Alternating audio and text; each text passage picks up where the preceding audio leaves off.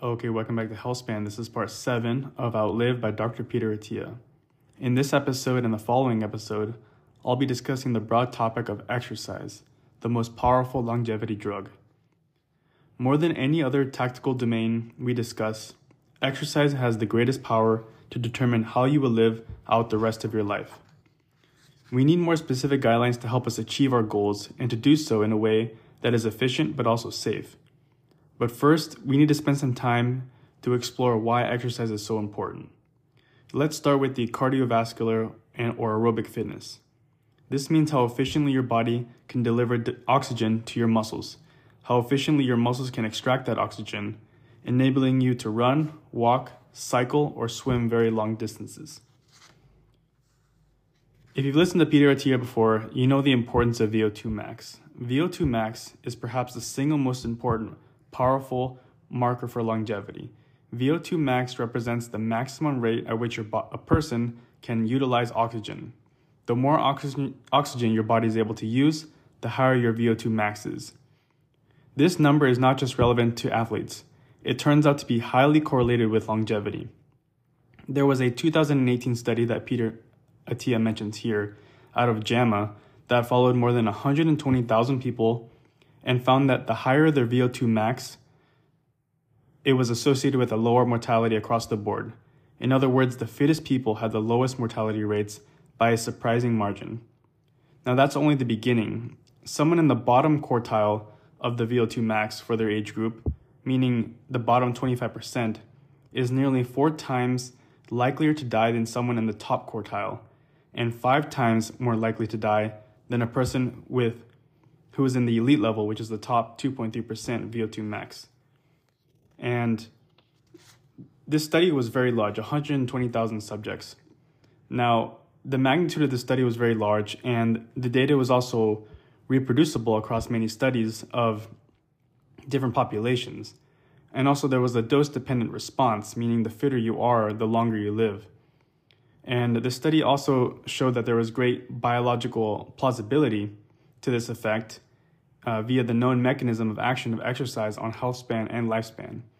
And this study was also very strong because virtually all experimental data on exercise in humans suggests that it can support that exercise and increasing VO2 max supports improved health. So again, there is this huge correlation, possibly even causation between someone's VO2 max and the longevity they live. This strong association between cardiorespiratory fitness and longevity has long been known. It might surprise you, as it did Peter, to learn that muscle may be almost as powerfully correlated with living longer. A 10-year observational study of roughly 4,500 subjects aged 50 and older found that those with low muscle mass were at 40 to 50% greater risk of mortality than controls over the study period. Further analysis revealed that it's not the mere muscle mass that matters, but also the strength of these muscles, their ability to generate force. It's not enough to just build big, pecs or biceps in the gym. These muscles also have to be strong. They have to be capable of creating actual force. Subjects with low muscle strength were at double the risk of death, while those with low muscle mass and/or low muscle strength plus metabolic syndrome had 3 to 3.33 times greater risk of all-cause mortality. So he's definitely throwing out a lot of different studies and showing how there is this great correlation and causation between someone's aerobic capacity, the strength, and their actual force to longevity. And exercise is so effective against diseases of aging, the different horsemen that he talks about, that it is often been compared to medicine. At a deeper biochemical level, exercise really does act like a drug. More precisely, we know that more recently that exercise, you're actually secreting certain cytokines or myokines from your muscles that are sending signals to other parts of your body. These are stuff I've mentioned before, like irisin, myonectin, even BDNF, which helps improve the health and function of your hippocampus, which plays a role in memory. Now, one of the most prime hallmarks of aging is that our physical capacity does erode. Our cardiorespiratory fitness declines for various reasons that begin with like a lower cardiac output, primarily due to reduced maximum heart rate. We lose strength and muscle mass with each passing decade, and our bones grow fragile and our joints stiffen, and our balance definitely falters, a fact that many men and women discover the hard way by falling and breaking their hip. But both physical activity levels and muscle mass decline steeply after about the age of 65, and then even more steeply about when you get to about 75. It's as if people just kind of fall off a cliff, sometimes in their mid-70s. Now, really, continued muscle mass and inactivity literally puts our lives at risk. Seniors with the least muscle mass are at greater risk of dying from all-cause mortality. So this is one of the most interesting studies I've read in this book so far. One Chilean study looked at about 1,000 men and 400 women with an average age of 74 at enrollment. The researchers divided the subjects into quartiles based on their appendicular lean mass index, and they followed them over time. After 12 years, approximately 50% of those in the lowest quartile were dead, compared to only 20% of those in the highest quartile for lean mass. Now, while we can't establish causality here, the strength and reproducibility of findings like this suggest that it is more than just a correlation. Muscle helps us survive old age. So again, the study was very simple. They took 1,000 men and 400 women, looked at their appendicular lean mass, and followed them over the years. And after the 12 years, again, 50% of those in the lowest quartile were dead, while only 20% of those in the highest quartile were still alive. Again, muscle is important for longevity, and it's important for preventing against these falls that really hospitalize patients and cause them to have a steep decline that we see in their 70s and 80s. Now, if you've listened to Peter before, you know the importance of the Centenarian Decathlon. So Peter came up with this Centenarian Decathlon, which is a framework he uses to organize his patients' physical aspirations for the later decades of their life, especially the last decade of their life, otherwise known as the marginal decade. You want to think of the Centenarian Decathlon as the 10 most important physical tasks you will want to be able to do for the rest of your life. He finds it very useful because it helps visualize with great precision exactly what kind of fitness we need to build and maintain as we get older.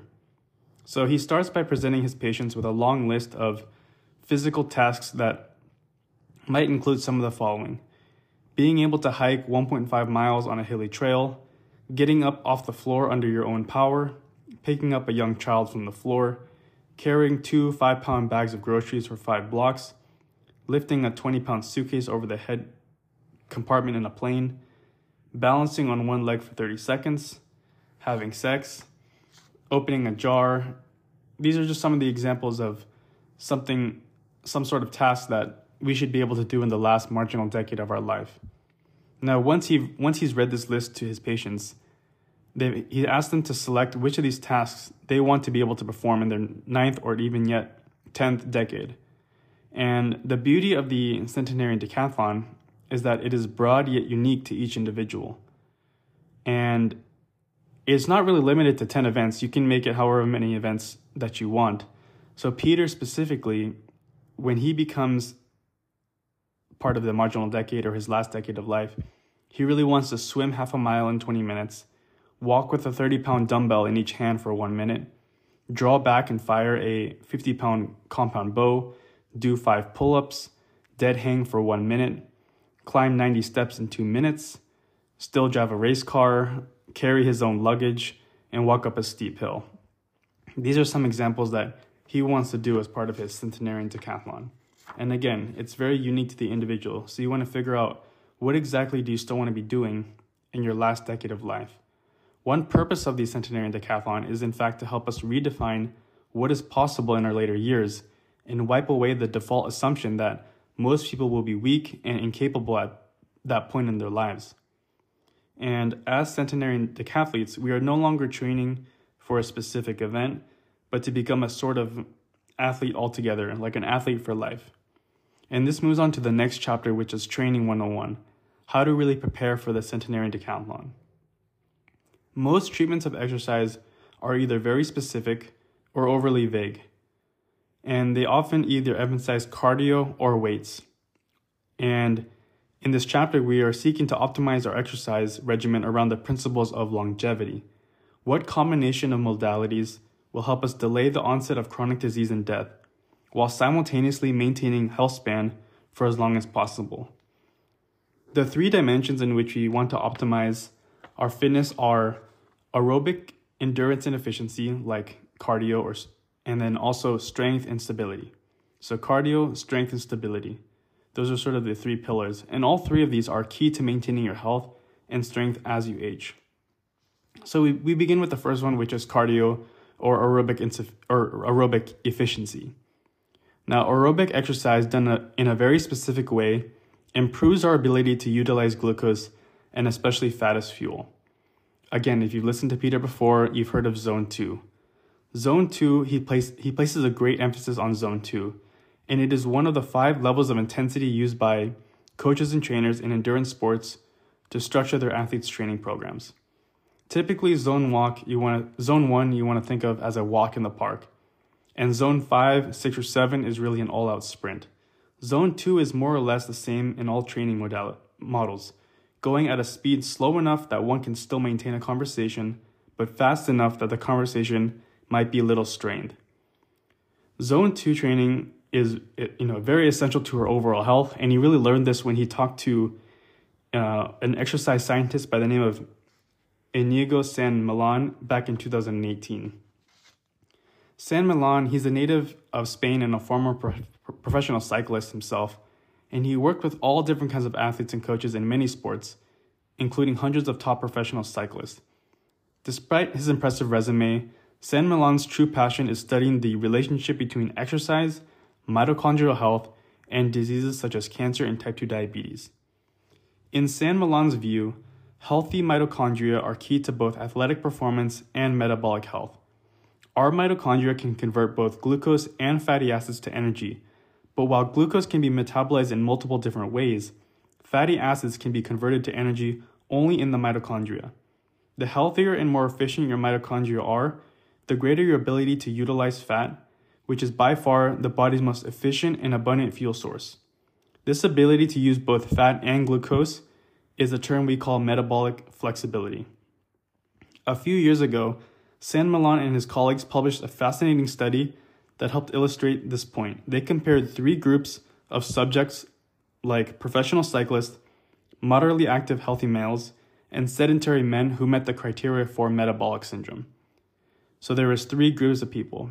They had each group ride a stationary bike at a given level of intensity relative to their fitness, while the scientists analyzed the amount of oxygen they consumed and the CO2 they exhaled in order to determine how efficiently they produced power and what their primary fuel sources were, like which fuel source they were using. The professional cyclists could zoom along, producing huge amounts of power while still burning primarily fat, but the subjects with metabolic syndrome relied almost entirely on glucose for their fuel source, even from the first pedal stroke. They had virtually zero ability to tap into their fat stores, meaning they were metabolically inflexible, and they were able to use glucose but not fat. So again, we want improvement in mitochondrial health to allow for this metabolic flexibility to use both glucose and fats as fuel sources. This again is why Zone 2 is so important. Mitochondrial health becomes especially important as we grow older because one of the most significant hallmarks of aging is a decline in the number and quality of our mitochondria. So the quality and quantity of our mitochondria start to decline as we get older. And again, this is a major hallmark of aging. The good news is that mitochondria are extremely plastic, and when we do aerobic exercise, it stimulates the creation of many new and more efficient mitochondria through a process called mitochondrial biogenesis, while at the same time, we're able to eliminate the mitochondria that are not functioning anymore through a process called mitophagy. A person who exercises frequently in Zone 2 is improving their mitochondria with every run, swim, or bike ride. But if you don't use them, you lose them. This is another reason why Zone 2 is such a powerful mediator of metabolic health and glucose homeostasis. Muscle is the largest glycogen storage sink in the body, and as we create more mitochondria, we greatly increase our capacity for disposing of that stored fuel rather than having it end up as fat or remaining in our blood. Studies have found that while we are exercising, our overall glucose uptake increases as much as 100-fold compared to when we are at rest. What's interesting is that glucose uptake can occur via multiple mechanisms. So glucose, when it's floating around in the bloodstream, it needs to be used for energy. It gets taken up into the cell, and it can be taken up into the cell through an insulin-mediated mechanism and also through a non-insulin glucose uptake mechanism. So we all know the process of insulin binding to the insulin receptor, causing autophosphorylation, then causing some downstream AKT PI3 kinase, allowing for the glucose transporter to go up to the surface and take in the glucose. But we also know that there is a non-insulin mediated glucose uptake mechanism where glucose is transported directly across the cell membrane without insulin being involved at all. This in turn explains why exercise, especially zone 2, can be so effective in managing both type 1 and type 2 diabetes. It really enables our body to essentially bypass insulin resistance in the muscles to draw down our blood glucose levels. And he has one patient he uses as an example with type 1 diabetes, meaning he produces zero insulin. And he keeps his glucose in check almost entirely by walking for 6 to 10 miles every day and sometimes even more. As he walks, his muscle cells are vacuuming glucose into his bloodstream via a non-insulin mediated glucose uptake. He still needs to inject himself with insulin, but only a tiny fraction of the amount that he would otherwise require. So again, it's extremely important to get this zone 2 in. 4 times a week, he'll spend about an hour riding his stationary bike at about the zone 2 threshold. So he definitely does a lot of zone 2. He thinks of zone 2 as akin to building a foundation for a house. Most people will never see it, but it is nevertheless important work that helps support virtually everything else we do in our exercise regimen and in our lives. So if there's one thing you learn from this episode, it's to start the zone 2 training. Again, it's the type of aerobic exercise where you're walking at a brisk pace, able to keep a conversation, and you're not going too slow where you're not pushing yourself, but you're also not going past zone 2 where you are struggling to maintain that conversation with a person. So I'm going to end the podcast here, and in the following podcast, I will do more talk on VO2 max, strength, stability, and further talk about exercise. So I hope you enjoy this episode. I hope you tune in next time, and thank you for listening.